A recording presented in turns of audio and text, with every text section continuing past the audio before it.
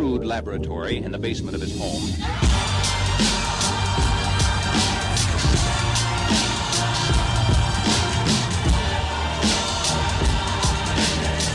Hello everyone and welcome back to the show. Today we have Chad Spade on the show. This is a show you're going to love, especially if you are nerdy about the insurance industry. And I feel like I say that every episode. I feel like this is just like the nerd show. Like we just dive deep on all kinds of crazy shit that maybe most of you don't even care about. I don't know. I love having these conversations. But I brought Chad on the show to talk about data. We ended up talking about all kinds of different things around agency operations and sales and setup and the future of the industry. And we talked about data and the role it plays. And ultimately, we kind of broke down this debate of who owns the data, not in the like who actually cares who owns the data, but in how do we take the data that we do own or at least have access to and put it into play? How do we actually deploy it to grow our agency? And I think you're going to love it. This was just a tremendous conversation.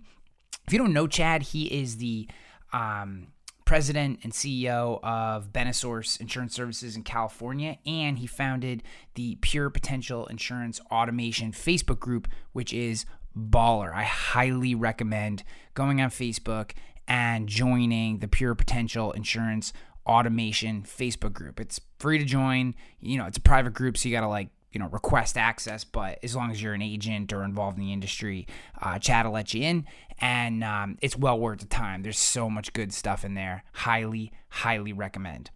Before we get to Chad, big shout out to my people at Tarmika. Tarmika, Tarmika.com,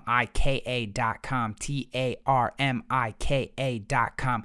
When I say these cats are changing the game, I know you think I'm playing. I know you listen to this and you're like, oh, Hanley's always talking about Tarmika and and their sponsor, whatever.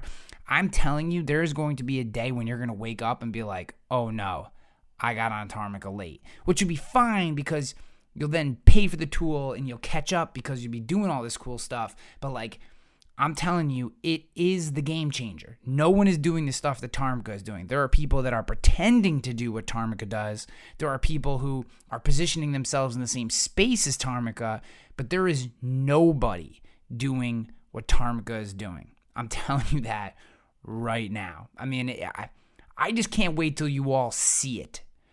See the full scope of what they're doing. Even right now, it's baller as hell.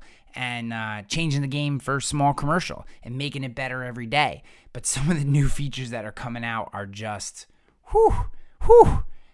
awesome. So get the demo, know what it's about, be ready to pull the trigger when you feel that it's time. Go to Tarmika.com. Get that demo today. I promise you, you will not be disappointed in the demo. You won't. Schedule for a Friday. Schedule for a day you don't have anything else going on.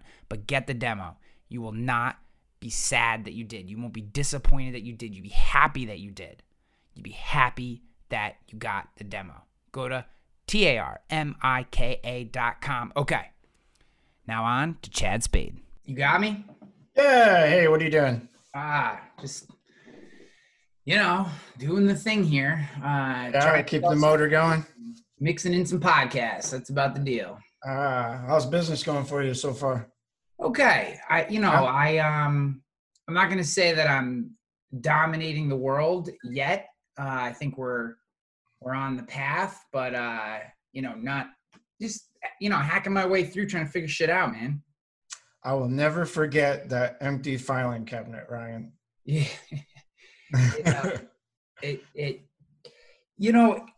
I found this process has been, I was talking to my wife about it because we took 3-day vacation to Cape May, and just a buddy in the insurance industry was busting my chops, and he was like, he asked me a question. I said whatever, and I said, hey, I'm gonna be out of town for a couple of days because I'm going to Cape May, and he's like, oh shit, 6-month-old startup insurance agency, right? And I was like, part of it was I started the agency because I wanted to spend time with my family. Like the previous 6 years of my life before I started this agency, I was on the road 3 to 4 times a month. Yeah. So like a big part of the agency was I'm not going to be gone all the time. The other side of me was, I am a startup 6-month-old agency that it's not like I'm started with all this capital and I'm setting the world on fire. You know, I'm hacking my way through it. And did I really deserve it? It was like a weird, and he didn't mean it to be a jerk. He was just busting my chops. But it was like a weird sensation, weird thought, I guess. Well, it is. I mean, it's one of the most rewarding ones when you're at a level, I hate to say this, but like, where you feel you're making it, or where you feel like you built a book, right? Wherever you should never kind of fully feel that way because you always need to bring new in, but you understand what I'm talking about. You could take off a little bit. Things are going to be fine, right? Yes. I mean, I had to reinvent myself once. It was about 2.5, maybe almost 3 years ago. A little over that. I took off 3 months. I only called the office twice and I was kind of nervous, and I came back and it grew, so it's a beautiful, rewarding business, but it sucks to start. Yeah, it really does, because the other thing that I found tough is, this is the first business that I've been a part of that I've started from the ground up. I've never done a startup before. I do own another business. It's my speaking and kind of marketing business, but that's always just been kind of as I've a place to run revenue through when I do a speaking gig or consulting or something. It's not like I launched a business. It's always been a side thing. And, there's so many things that I want to do, know I can do, and know I, quote unquote, should be doing. And you just can't do them when you're one person in a room, and, you don't have a mountain of cash to pay people to help you. You just, you're prioritizing. I'd say prioritizing has been, and I'm sure this is never not the issue, but just for me, prioritizing has been very difficult because I want to do this and I know how to do this, but is this more important than this thing over here? And that part has been difficult. That is the nature of the business. I don't know that there's so many different channels that you'll have those feelings in. And, it's one of those things because, this is a data-driven, complex business. And then you throw being an independent on top of it where, now you got all these different carriers. Now you got, you start bringing on people, and then you can't see that you're in quicksand until you're in up to your ears. And then you need that, but is that the right decision? And then, and I listened to one of your other podcasts the other day, and somebody was on there. The great thing about like the Facebook groups that we have today, it's like, I think one of the biggest things, the contribution IAOA has made to the independent channel is it helped us break down the silos, because before we would just talk maybe at lunch once in a while, or when you're on a company production trip, and then you probably never talk to them after that until the next company trip. So a lot of value being slung around in between these groups. And I love it because, finally people are saying that you're not the only one in those shoes, Yeah.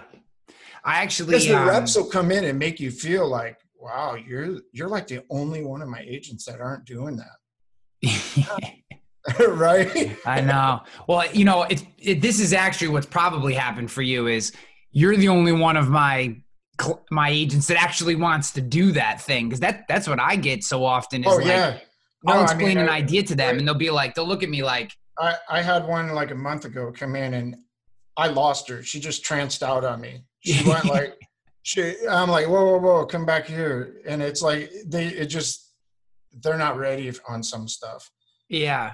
I know. I was talking to one of my commercial lines carriers about, it was the first policy that I'd written with this carrier. And I went, and I guess this just seemed crazy to me, but it was a BOP and a small BOP. And I took the guy's credit card information to do credit card EFT like every other carrier that I have does. And they're like, oh yeah, we don't really do that. And I'm like, what? You don't take credit card payments for your insurance pot? Like that's not something you do. It's like, yeah, well, they can do checking account EFT. And I'm like, wow, this is like 2004. I couldn't believe it. And it's stuff like that. Then juggling that becomes a decision. Well, this carrier over here is $100 more, but he can pay by credit card. So who do I want to go all of with? a sudden it doesn't matter. Yeah. It's like you were like, oh my gosh, it's just all the different things you got to manage. It's nuts. Yeah, it's, and then you throw people into the mix and it's like, uh-oh. Yeah. Wait till you have one retire on you and don't tell you. They sit in front of you and they look like they're working hard. And like, where's it at? Yeah. I know. I actually have two people right now that I'm in talks with about being potentially 1099 producers that have approached me. And it makes me very, very nervous. The whole idea of it makes me a little nervous. Because I feel like I don't have the process worked out enough for myself, let alone then to go teach another human the processes that I want to be done, because you know what I mean? It's really hard. It's one of those things where I think go with your feeling. Yeah. Because it's probably right. And you're in it, especially in the early years, you're in this thing where you're like, I learned this in the military and it was like, we always had a thing called hurry up and wait. And that's kind of like where you're going to be living at for a little while, where and you see and you get to it. Like I had a guy like, he came in my office. He goes like, one of my agents, and he's like, this is never going to change. And I'm like, I see it. I know it's there. I know it has to be dealt with, but I can't get to it right now. Yeah. Yeah. I'll get to it.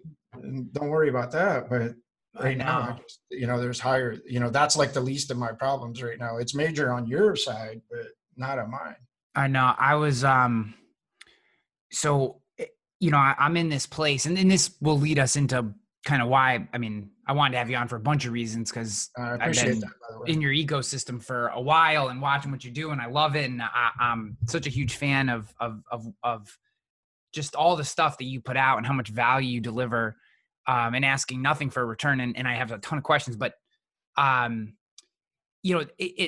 what you just said specifically, I have a very clear vision of how I want to operate this agency. Very, very clear. Like it is crystal clear. And I know the different types of business I want to go after. I know the brand tone that I want to use. I know the process that I want to build. And I find myself every day caught between like three things. Like I need to make revenue now to pay the bills. That doesn't necessarily completely align with where I want to be long-term. And at the same time, I have some tools which are the tools that actually help me grow the business. And I have other tools that only really drag me down.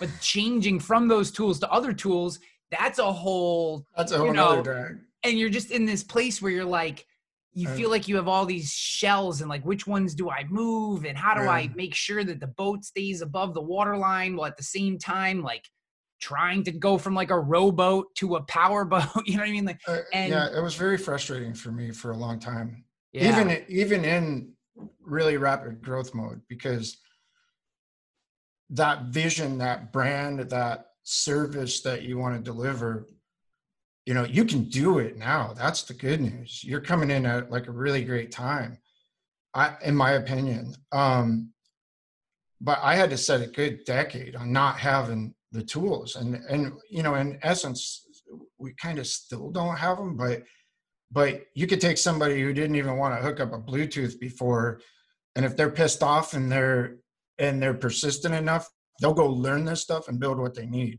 Yeah. Because now we actually have access to it. Before, we just have to say, this is what you use, we're the best, pay us money and do your job.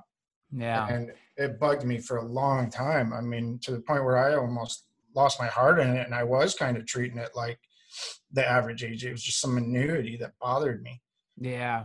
you know, I but it's exciting now. it is exciting. And and I don't know if you have this or not, but I definitely, I don't know if it's because I do have this vision of where I want to go, or because for so long, and just maybe the nature of who I am, I'm always thinking out into the future. I do struggle with today. Like I can see where I want to go and I can build the path, but like all that thought, like I waste a lot of brain cycles on that versus like the brain cycles that need to be spent on this moment. And Yeah. that's a hard thing that I've had to You deal know, with too. I hate to be a book dispenser, but I had to take a good smack in the head with the power of now. What can I do in this moment? Yeah. Because the rest of the stuff, I mean, you know, living in the past and fretting about the future, just doesn't allow you to get anything done today. And that's what really needs to happen. I agree. My it's funny. Brian Falchuk is a big, I know you interviewed him. He's got it going on in presence.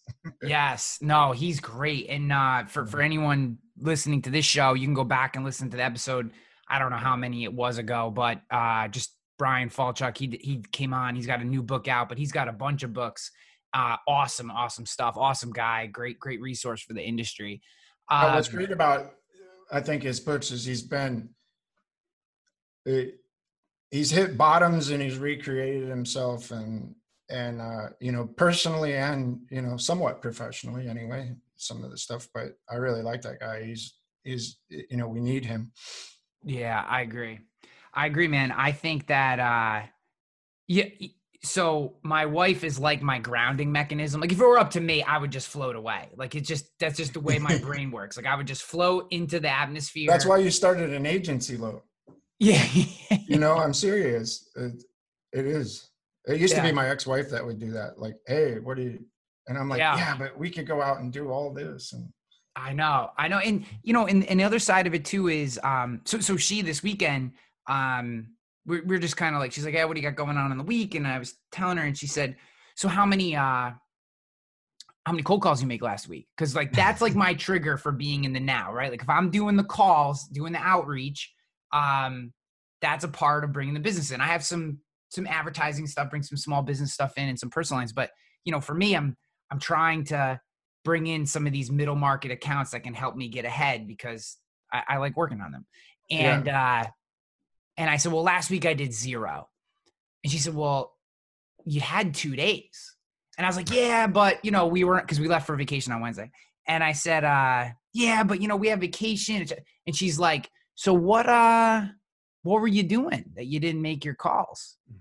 And like, now I'm starting to get mad at her, she's just, it's like she has the most exposed nerve and she's just pressing it. Like, I know that you weren't present. I know that you were doing stuff that isn't going to make you money in the next 3 months. You're working on shit that's a year from now.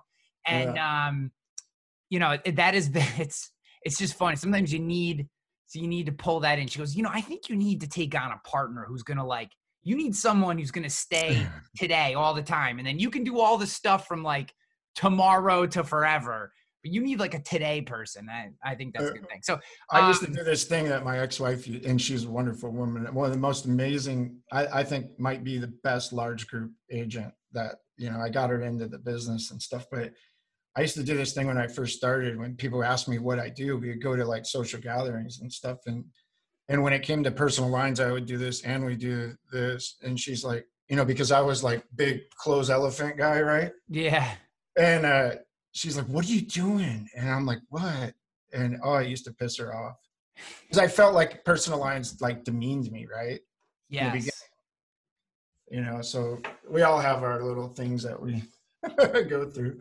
Well, it's funny that you say that because that is something that I am constantly fighting is, the business, the agency owner in me says, I need to be doing personal lines. And the reason I say that is because I've watched my wife's agency navigate a lot of ups and downs, both in the local market and in the national market, because they're we'll say they're 75% personal lines, and they're able to weather every storm because they've had it. They've been able to weather them all because we don't get natural disasters up here in New York. We just don't. Like our rates are, they go up and they go down, but they're steady. We're not talking about these wide, huge swings that you see in other parts of the country. So Right. I look at that and I say to myself, I'm staring at the blueprint. They have it. They work a 50-mile radius. I can take exactly what they're doing and do it statewide, and I can literally replicate a well-run agency. And then I can replicate it with small commercial because I can believe the same things can be done there. And then I also think there's opportunity in the middle market over the long term for me, over the long term. Again, I'm not saying I'll do all these things at one time. I'm saying stack them. And I'm constantly flip-flopping between, do you start with the more like ego-driven whale hunting middle market side where it's like, Cass now, I go whale hunting. He writes it all the time. And he's a whale hunter all of a sudden, which I think is great for him. But I also think he's a jackass. Yeah. It's fun to make fun of him. But, and then there's the other side of me that's like, well, geez, I also know and have people who are willing to help me set up these really well-run, streamlined, personalized processes which deliver good coverage, great price, great service. Like I can do that too because I understand those systems, and I'm constantly, I will say, like almost on like a day-to-day basis, I'm flip-flopping where I should spend my time. I flipped on that for a long time. Yeah. And we all have friends in the business. For me, like in the beginning, it was mostly older people, and a lot of times you don't forget the personal lines. Maybe right now we haven't seen the effect of what this virus is going to do to like certain commercial agencies. Yeah. When payrolls come in and they're less and they renew less, it's kind of what happened in the mortgage crisis, man. You see big firms go down, so, I mean, I've had $1 million account. They sold. My friend had a 2 million and a 5 million. One he had 10 years and one he had 15. He lost them both in 1 week. One sold. The other one said, just time for a change. My ex-wife's largest group health plan, the owner died, and the daughter came in and said, we're changing all the vendors just because, and so, in the meantime, you got all these little oil wells and you can close them fast and high volume. And I don't prefer one over the other, but what I do prefer is direct bill policies. Yeah. We used to have a lot of car dealerships, and you're living your life around renewal dates. And it's always 5 minutes to 5 o'clock on Friday. And there's 3 guys with another 10 grand in their back pocket to throw at it. And for me, it got old because I had to reset why I got into this business, which is what you said when we first started talking about, hey, it's supposed to create more time for my family. But now I can never go on vacation this time of year because this account's got to renew. And we could never celebrate the major holidays, Christmas and New Year's, because we had 31 dealerships renewing their comp on January 1st. So that, I don't know. I just went back that route, and for me, my personality, where I'm at today, I'm all about direct bill, auto renew. Yeah. Yeah. I you know what, man, doesn't mean I won't take an agency bill. That's good. But I have to really be convinced they're going to be a good client. So I have actually turned down 2 accounts that have come in. Neither one were very large. One was like 7,000 in premium. The other was 5,000 in premium. That would have been agency bill accounts that very likely it came in, could have sold them. And I just, I talk with my wife about all this stuff because she's so involved in her agency. I mean, she basically runs her family agency now. And, they do a lot of agency bill stuff. And I said to her, like, if I had agency bill, I now have a whole nother thought process that I have to walk through every month. That isn't just like, oh, maybe I don't know exactly where I'm at revenue versus expense. I literally have a fiduciary responsibility and to both the client's money, and it's a whole nother thing. And why am I doing that? Like, why am I walking into now? Granted, $100,000 great account comes walking in the table. They're going to pay. They need to pay agency bill for some reason. maybe I consider that. Maybe I do. But Right. I'm going to make $600 on this agency bill account. That just seems like a bad decision. It just doesn't seem like a good decision to me. Well, and you'll really be loving that one every year it renews. Oh yeah. Yeah. I just, we do them, but I don't like them, but sometimes out here for risk reasons to keep the account, we'll do them. Yeah. And you know what I've started, so an episode that hasn't actually come out as of us having this conversation, but will by the time this episode comes out, is with John Mason of Shenango Brokers. So used to own 5 locations in New York, was offered the opportunity to buy a small wholesale operation named Shenango Brokers, and eventually left retail completely to grow this wholesale operation. And now he's in 24 states. And we were talking, and I said to him, I think a lot of people use wholesale brokers, but maybe they don't necessarily understand, other than just access, why would you use a wholesale broker? Why would you consider that? And he said, look, he goes, I think one of the things that is incredibly underrated about using wholesale brokers is not just that you don't maybe have a quota that you have to hit with a certain carrier if you're putting the business there. That's probably number one. But number two is, if you take, say, something like direct bill commercial auto with a commercial auto carrier, and you peel that out of your direct appointments where you care about the loss ratio, and you put that with a wholesale broker, now the losses on that account go to the wholesaler. They don't go to you. And maybe you have the more profitable parts of the account in your direct bill carrier, and you just peel off the unprofitable pieces to wholesale, and you can still do direct bill. And I was like, that's a really interesting way, and a really sophisticated way of starting to think about your business, right? Yeah. There's a lot of different ways. I looked into that when we were thinking about, I had an agent, longtime agent, moved to Texas, and I'm like, oh shit, I don't want a small book there and it destroy my California loss ratio. Yeah. Yeah. But then you look at the maintenance of it. It's like, okay, then I got to go here and beg them to do this. And, that's where those type of places, I mean, if they got their efficiency down, there would be a lot of reasons to use them. Yeah. Well, that's why I love, so I'm a member of Indium, the market access provider and network or whatever. And what I love about them is just because of the nature of all the different work that I've done and the podcasts and being in the marketing industry for so long, I do get opportunities from a lot of different states than New York. And what's cool about Indium is, through them, I can write in any state. You know what I mean? And not, it does come through on their paper, and I explain that to the insured. Hey, I work through a partner company, so it's not going to say Rogue Risk on it. It's going to say Indium on the all the letterhead and everything. But it's a really interesting relationship where now you can serve. Maybe you're referred to somebody, and I do try to refer out to other agents where it makes sense to. But it's interesting how some of these relationships work. And I think you might have somebody that moves to a state, and you need a carrier a carrier that you can't write with there, and you have access to it there to keep the relationship. Yes. Yeah.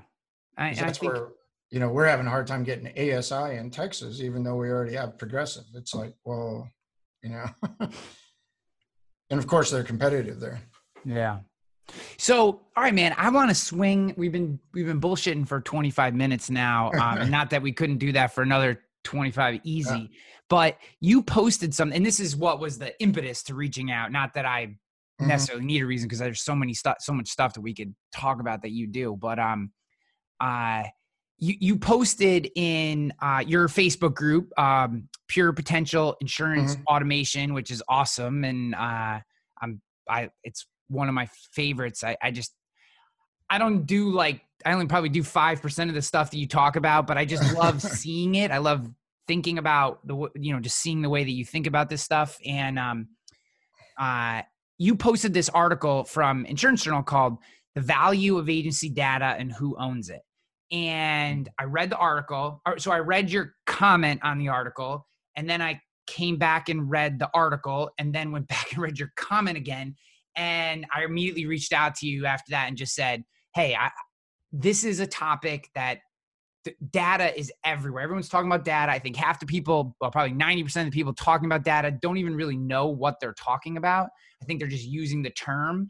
And as someone who I think has a really good perspective on it, seems to have spent a lot of time thinking about it, and has a clear position, I just wanted to dive into this topic, to spend some time as best we can helping the people that are listening, regardless of what space they're in, vendor, carrier, agency, whatever, just kind of wrap their head around this. Because one of my dearest friends, Seth Zaremba, is on this mission for agents to own their data. And I think at face value, to most people, they're like, yeah, but I don't know that they even know what that means. And then other people are like, it doesn't matter. You know what I mean? Another guy that I just had on the podcast, Chris Langell's like, own your data, don't own your data. Why does it really matter? And I can see both those perspectives, and I think it's confusing for a lot of people. So that's kind of my intro to this conversation. Okay. So wherever you okay. Are we starting? I was a good podcast host, that would have ended with a question. So in reference to the article that kicked off that post, this is, I don't want to say like behavioral data or anything like that, but just basically our clients' data, I struggle with it daily. And it could be from the carriers, it could be, and of course, out of our management system. Of the management systems that I've had experience with, proper reporting, it's been really, it's just been very flawed. The reason for it is I think the way they store it, some are using multiple databases and they're not even using the same naming conventions across those databases. And, when you get a report that says, how many policies you have per household or whatever it is, it's more than likely nowhere near being accurate. Yeah. And, active, inactive clients or policies and stuff like that. It's really difficult. And to me, it seems so simple. If you have the database underneath it, why can't you snap and use it? And then you're oftentimes restricted on developing your own reports. And that can be hard because does your management system have those variables that you can create a report on to pull? Years ago, I was with another management system and, we would spend more time figuring out on their home, no auto or whatever list like that, what policies does this person have so we can call them up and try to round them out. We would spend more time reviewing the account to see that the report was wrong. So what happened? That killed our prospecting time. So to me, at the agency level, whether there's interest in owning your data or not owning it, for me, the purpose of this post was to specifically address how we can use it. And that's the biggest part of it for me is like, how do I know what I need to know to run my agency and to help my agents, but more importantly, provide the experience to the client that they're expecting. And so a lot of the stuff I build and use is like, what would I want if I were them? And then what would happen if we did that? Because it's really hard to do business with us. And it's primarily coming down to our tools. Nobody's fault, just how we got here. And technology is evolving so fast that a lot of this is available to us, whether we make it or somebody else makes it or some vendor makes it, it doesn't matter. But I think we collectively as an agency force used to just accept a policy per household number, what's your average policy per household, as fact. When a carrier rep would come in and they would say, you might be running a fever on your loss ratio because of this. Okay. Based on what? Tell me what. And more than likely, it's their 3-year snapshot, or they're not even sure. They're just bringing it off somebody else who ran a company-wide report for your state. So it gets me into going into, okay, how can we use this? Why don't we have a report to know the spread on an agent to see if they're making it or not? Why don't we have reports for or at least the ability to do 80/20, right? That Brent Kelly talks about. I love that. And we actually did that and implemented it and it was brutal to get something automated like that, because to be honest with you, I'm going to forget if I pull Excel reports and upload them into something every month, it'll break. So I needed a way to make sure it was happening and it was visible within our servicing automation for them to always know where that client sat at. So when I read the post on that and I looked at that, and it just hit me hard. Who owns it? Yeah, well, I don't know that for sure, but seems to me we don't own it because we can't get access to use it how we want it. If you look at it in that context, I'm not determining value or anything like that. So that's kind of what led up with it. We should be able to create a report to know where everything is in our agency and to use the data for how it can help us actually grow. We should be able to know about a client, frequency over time of claims, how much time was spent on servicing, how many times did we rewrite them, did they lapse, did they, all this stuff to determine it. And that kind of led into the 80/20 thing where, okay, well, if we have these people in the lower percentage, what's their policies per account? What's their revenue or commission per premium and revenue per account? When I went into it, and since I'm personal lines heavy, I wanted to know, okay, in those 80% that make up, X percent, and it's kind of true. I'm a little heavier than 20, but it's definitely rings true that the 80/20 principle's running. It might be, off, there might be a margin of error that's different, or not error, but a difference for every agency, but we have that.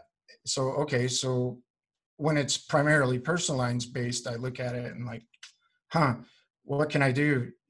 Well, if I knew the claims history, if I knew the service request, like how much time is it taking? Because maybe it's a DP3 or a secondary home for somebody that lives in Canada and it'll never cancel. Well, to me, there's a little bit of value. So you start getting into opinions there. So I like to look at it as if there's no service and it's highly retentive and no chance. Well, that's still a good account to keep, in my opinion. And you never know what may change. They may retire and move here and so forth. So I'll leave it on that part. And on the policies per household, why don't we know the inactives? Why can't we have an API that just says these are inactive when we start and giving the agent an option? Is this finally somebody we got rid of? Or is this a celebration, or is this something that we messed up on, or they just got lost in our relationship? So data, I think, is going to be very, very crucial on how successful we can be, and especially on, outside of our own agency's data for new prospects. The new popular thing coming out is, your two question personal lines quote. That technology already exists, and there's some agencies that have it, and then there's some new companies that are MGAs that already have that, and they're finding new ways to rate, and it's ultra fast. As independents, we need to be able to compete with that, because we are supposed to be advisors, in my opinion, and we need to be able to do it at the speed of light, and maybe not as fast as these new insurtechs coming up, but we can't be light years behind it expecting people to wait around for us. So I think we need this data so we can work on the technology to reclaim our time, so we actually create the space to be the advisors that we all signed up for. So yeah, that's kind of a quick summary of that article. That article goes deep in many ways for me because I do spend a lot of time on it. Yeah, so if you're looking for the article, it will be, if you go to ryanhanley.com/Chad-Spade, or just look for Chad in on the site. I'll have the article linked up in the show notes so that you can see exactly what we're talking about. I'll also have the post linked up to that kind of started the whole thing. So, to that point, to your point about the speed, because to me, I believe in Seth's mission wholeheartedly, mostly because I believe that I don't know that I actually care who owns the data. Owns the data. I do care from the standpoint of usability of the data. And I agree. One of the, we talked a little bit earlier, one of the things that I have struggled with is that I think in the same terms that you're thinking about is how I think about things. And for me to even do that at my small level, at the very, small level that I'm at so far early on, I can barely operate. Like, I am literally still having to take data out of one system and hand punch into another system. And now I'm talking to Wes Anderson about a VA because it's not worth my time to do that. So now I got to hire a human to do this because and to me, that's the part of the ownership of the data that is kind of inexcusable, is in that if you can't deploy the information, if you can't deploy what you're learning to better serve your business, your people, your clients, yourself, your operations, if you can't actually deploy the data, then taking out the pure ownership idea, you don't own it. I mean, that's really what it is. If you can't deploy it, you don't own it. Taking away the pure ownership perspective from a contractual standpoint. Because I think the truth is really in between Seth and Chris in terms of like, how much should we care that on paper you could, you own it. I don't know. I don't know what that means really. I agree with you. And I think that your thought process is where we specifically as agency owners and agency personnel need to be thinking is, can you deploy it? Yes or no? Can you learn real time? Because if you have to wait for someone in your office to concatenate and pivot table, 3 different spreadsheets to give you some basic high level information once a month, then you're not actually being able to make decisions on that data, because who the hell knows what it looks like after all that work has been done and how accurate it is to begin with. Well, it is. I mean, most reports, if you ask the criteria, you just get deers in the headlight. What makes this up? And I don't know. Nobody's ever asked that before. It's like, oh boy, how do I know? How do I know what I know or don't know about it? Well, then you got to spend the time to be certain on it, right? And especially if you're going to make decisions or have conversations about that, it's awful embarrassing to have the wrong situation. Yeah. So, there's 2 parts of that. There's what we do with it to facilitate the growth and create, improve, and grow our current relationships. But there's also the operational side of it, where it's boiled down to commission statements and, not a whole lot beyond that. But when you get into it, we have a need now. And I think maybe for some of us, and I think collectively the agent force we're moving into awareness that we're doing things really, really long and inefficient. We don't know exactly what to do with it. There's some stuff that has to evolve and be created for us, but it's important to pay attention to it, because we can't sit here operating with a lot of the, how would I say it, strategies that we're operating with today if we're going to be able to compete.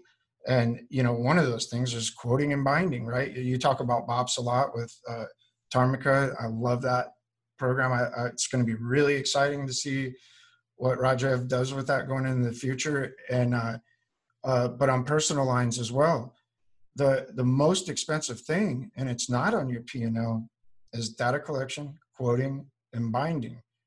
Well, if you spend some time surfing out on the web, you're going to find agencies and new carriers where, with something as simple as an email and a cell phone, they already have everything. Year, make, and models, dates of birth, DL numbers, all of that. So, there might be some specific criteria that we have to ask, like discounts or, in California work address, but But for the most part, we should not be asking for that anymore.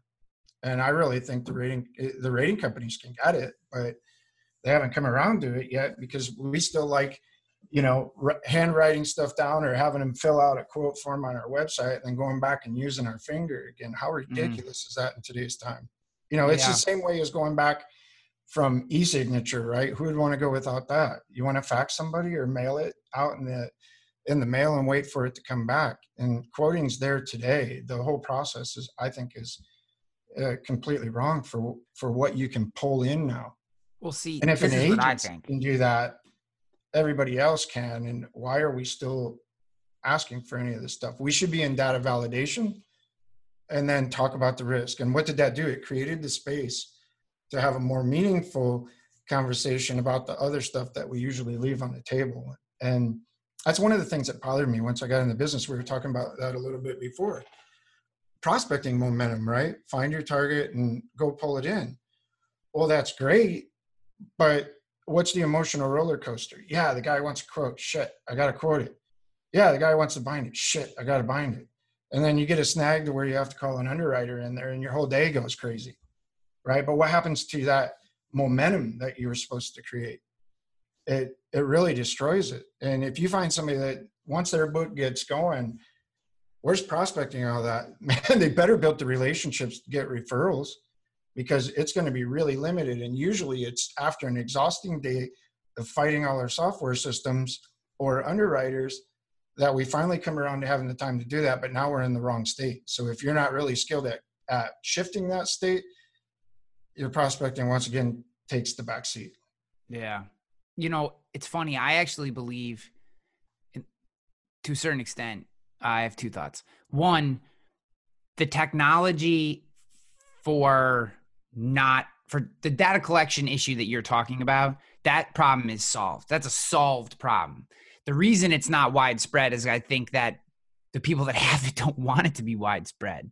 Why would you give that up? It's such a competitive advantage. If I have to ask 30 questions for a quote and you only have to ask 2, you're winning. You're right. Winning the game. I'm not winning. You're winning. So why would you make it easy for me to figure out how you're making that happen at all? You just wouldn't. Now, I do think that there are companies like Tarmica, like a few others, that are solving this problem and making it accessible to more agencies, which is a tremendous thing. But it's absolutely, so I was talking to one of my, we'll say large national carriers about, we're just doing, I hadn't talked to the rep in 4 months or whatever. And he called me, he said, how things are going. I said, look, man, things are going good. I said, you probably saw that I haven't really placed much stuff with you. And the issue is that it takes me 35 minutes to quote a home and auto with you. And I can quote a home and auto with Plymouth Rock in about 4 minutes. I mean, their home process is name, address, homeowner's quote. Then you just put in the person's birthday to validate, and it is done. That's it. Policy's over. I mean, the price, you pick the coverage, they give you good, better, best. And the one in the middle is really good coverage. The only reason you'd want the best is if they had special circumstances. So I'm 3 questions, homeowner's quote. If you're in Pennsylvania and you have HIPPO or you have Openly, or you have, if you trust Swift in your state, you have, now you have 3 or 4 carriers that with just a tiny bit of information, you can pull back a ton of homeowners business. And, the fact that we have carriers that are still requiring you to enter, is there circuit breakers in the house, is freaking bananas to me. Like, that just that's what I'm saying. There's like 17 databases online that have that information. If you cross-reference 2, you know the answer. Right. You just pick the best one. Like well, and we got that backwards a little bit. A lot of times you might go and collect all that, and depending on the client in question, it might take them time to get some of that stuff to you, where the carrier already has it.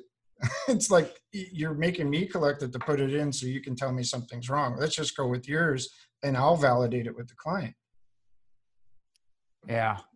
So it's one of those processes where it is there's so much work and it's so much pushed back on us that's stealing all the time from doing what we were really meant to do. And I think what we signed up to do. Yeah, I agree. And the point that you made about all this data collection takes away from being able to be so it was 20 years ago or so that we really started to have frontline underwriter taken away as part of the independent insurance agent's job, right? We were always kind of part of our job description in our, even, whether implied or explicit, was that we were frontline underwriters for the carriers that we were directly appointed with.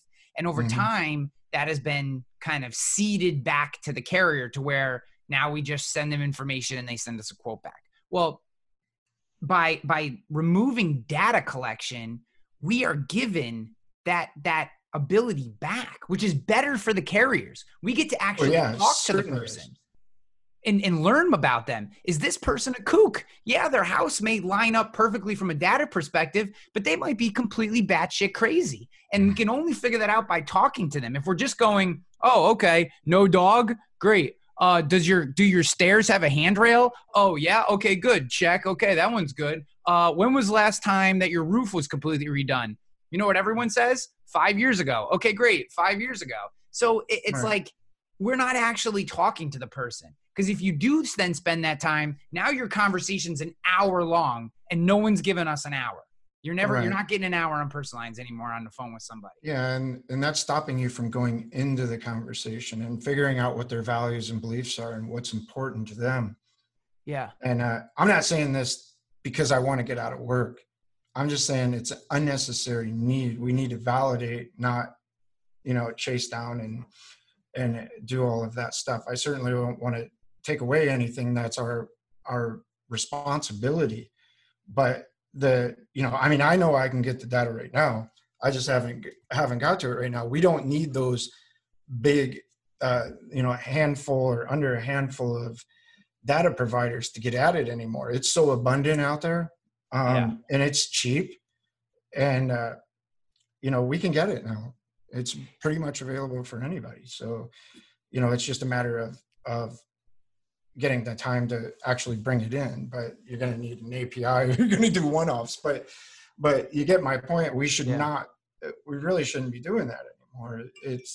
We need to actually make sure it's correct and get into the conversation to figure out how we can actually be the advisor role that we were meant to be. If we don't create that space and we stay buried underneath our work, it's going to really just start taking away from the profit margin. And the really second level to freeing up time is properly setting expectations for the relationship as well, which drastically improves retention. So much of retaining business, and this I know from my old, obviously I haven't renewed a single policy yet, 6 months in, but from 8 years in the business prior, so much of that was taught to me by my father-in-law, who the last 10 minutes of every conversation was setting expectations for the next conversation, or if you are ultimately binding that policy, setting expectations for what the relationship would look like moving forward. And by doing that, our clients when I was with the Murray Group, there were no surprises or rarely surprises. The one-offs were the surprises. It wasn't like things were randomly happening and they're, what the heck is going on? They always knew what the next steps were. And that's why the Murray Group has a amazing retention rate. And I look at today, a lot of times when I listen to someone talk about struggling with their retention rate, so often when you dive into it, it's because they either feel like they don't have the time or they're not able to make the time in their business to properly set those expectations so the customer knows what's coming next. Yeah.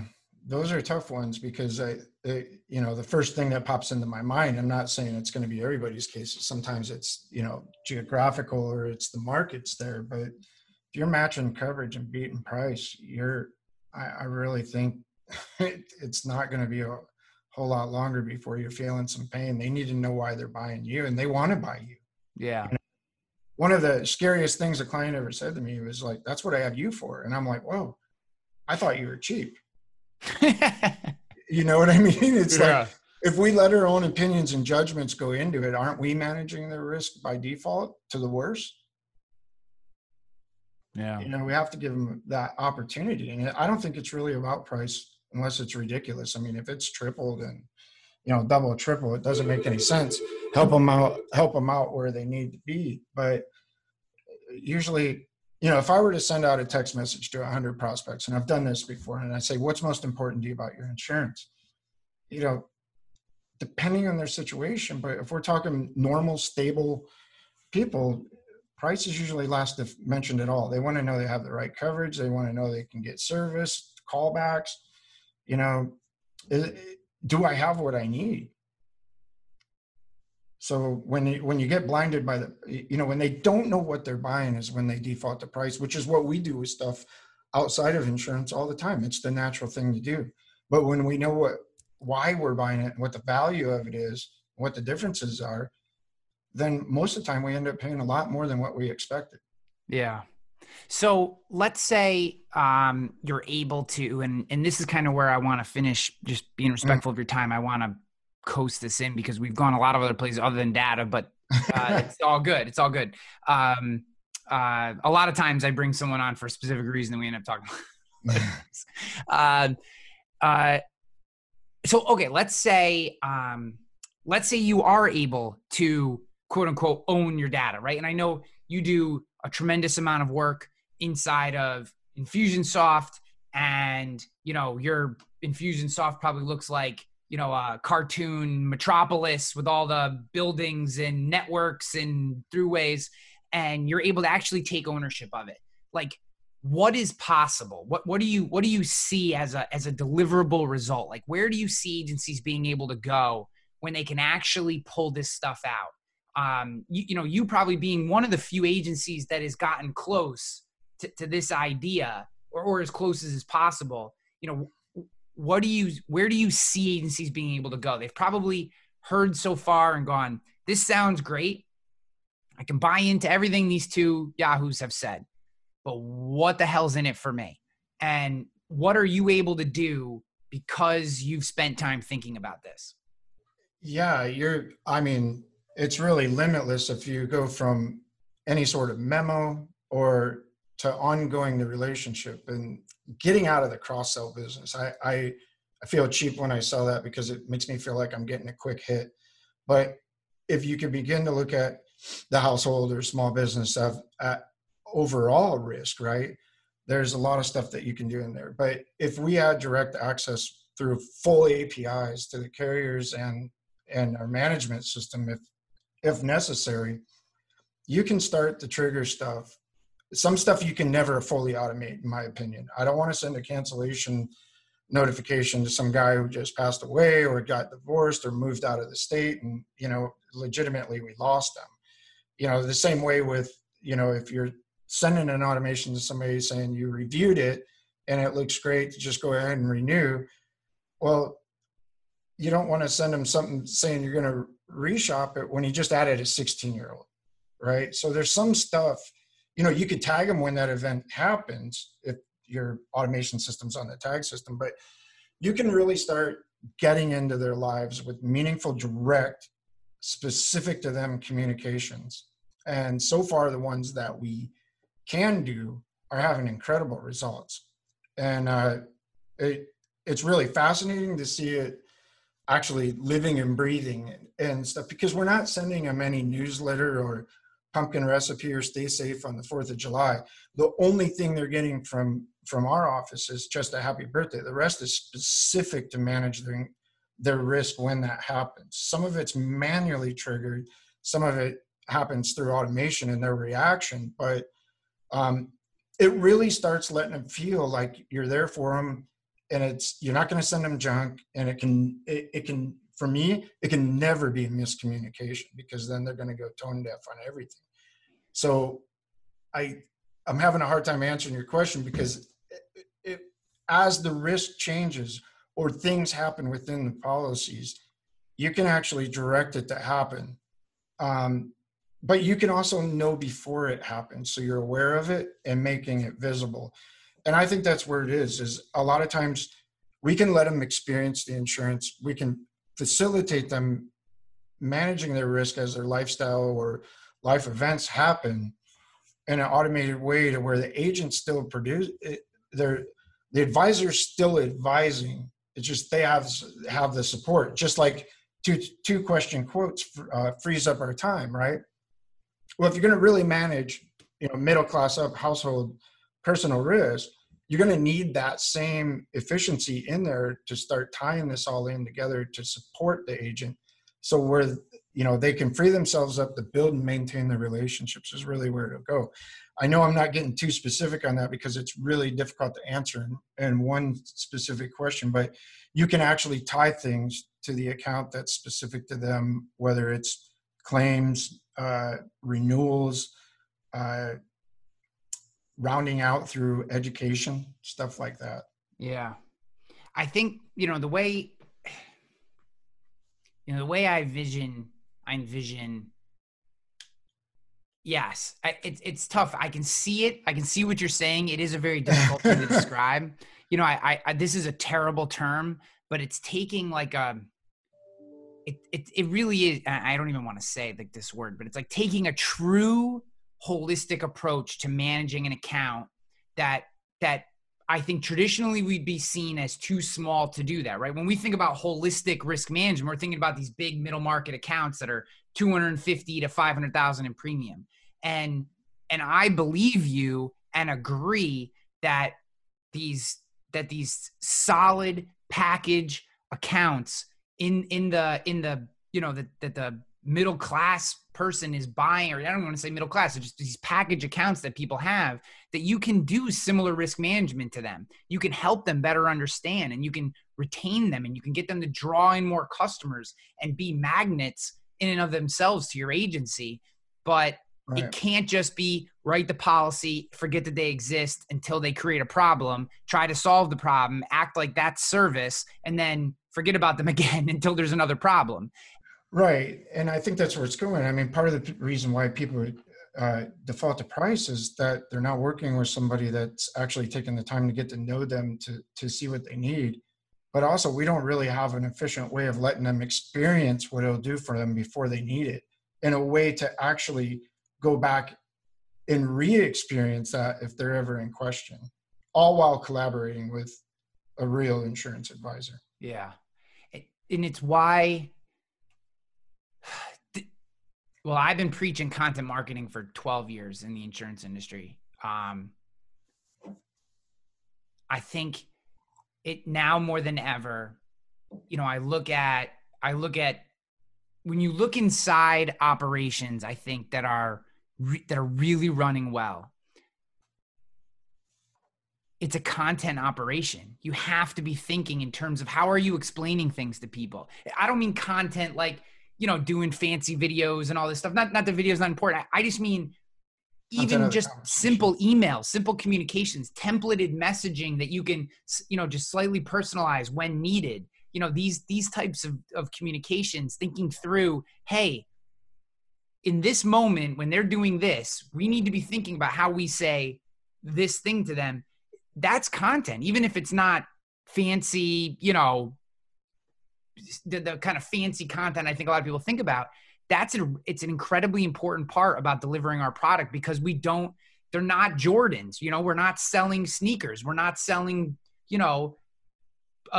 some product we can take an Instabanger of. We're selling a promise. And if you can't describe it or talk about it, then I think it gets lost on people.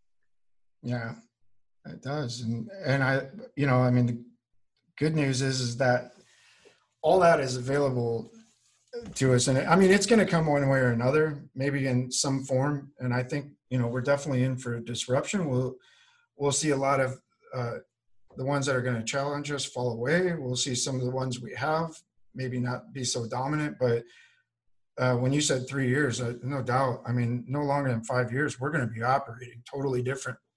And we're going to have to maintain the profitability. Because what was that Grant Davis said? I love that guy, but he's like, nobody needs a quote. Yeah. And he's right, because you need to know what your risk is. And now with the technologies there, it's very easily done to actually bring it to life and let them experience it and re-experience it when they forgot. So when it comes time to renewal, they understand why. Dude, You know, this has been an awesome conversation. I could do this for like 3 more hours. I don't even know. I usually know by this point what I'm going to title the podcast because you'll have said something. The guest will have said something. I don't even know what I'm going to title this yet because we've gone so many different places, but yeah. I'm so glad we were able to connect and spend some time. And Yeah. you gave me some great advice when I was first forming Rogue, and you spent some time with me, and I really appreciated that. And I'm a huge fan of what you're doing, man. And I love the Facebook group. And I think that the way you're thinking about the business is the future of the business. And I just posted an article on LinkedIn called The Human Optimized Agency.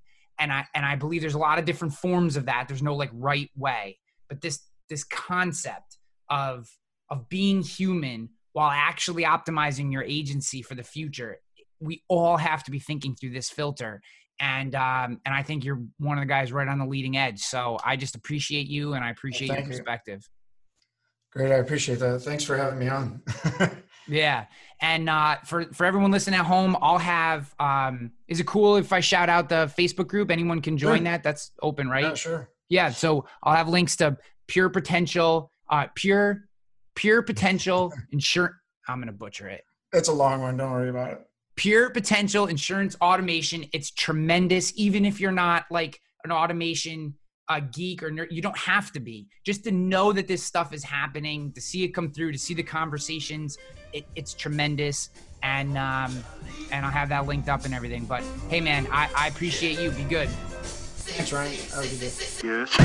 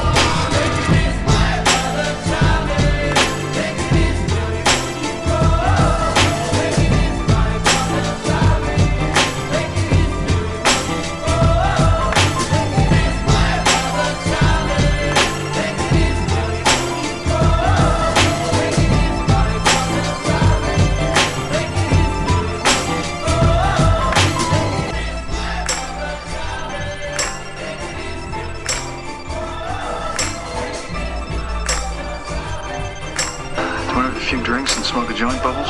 Yes.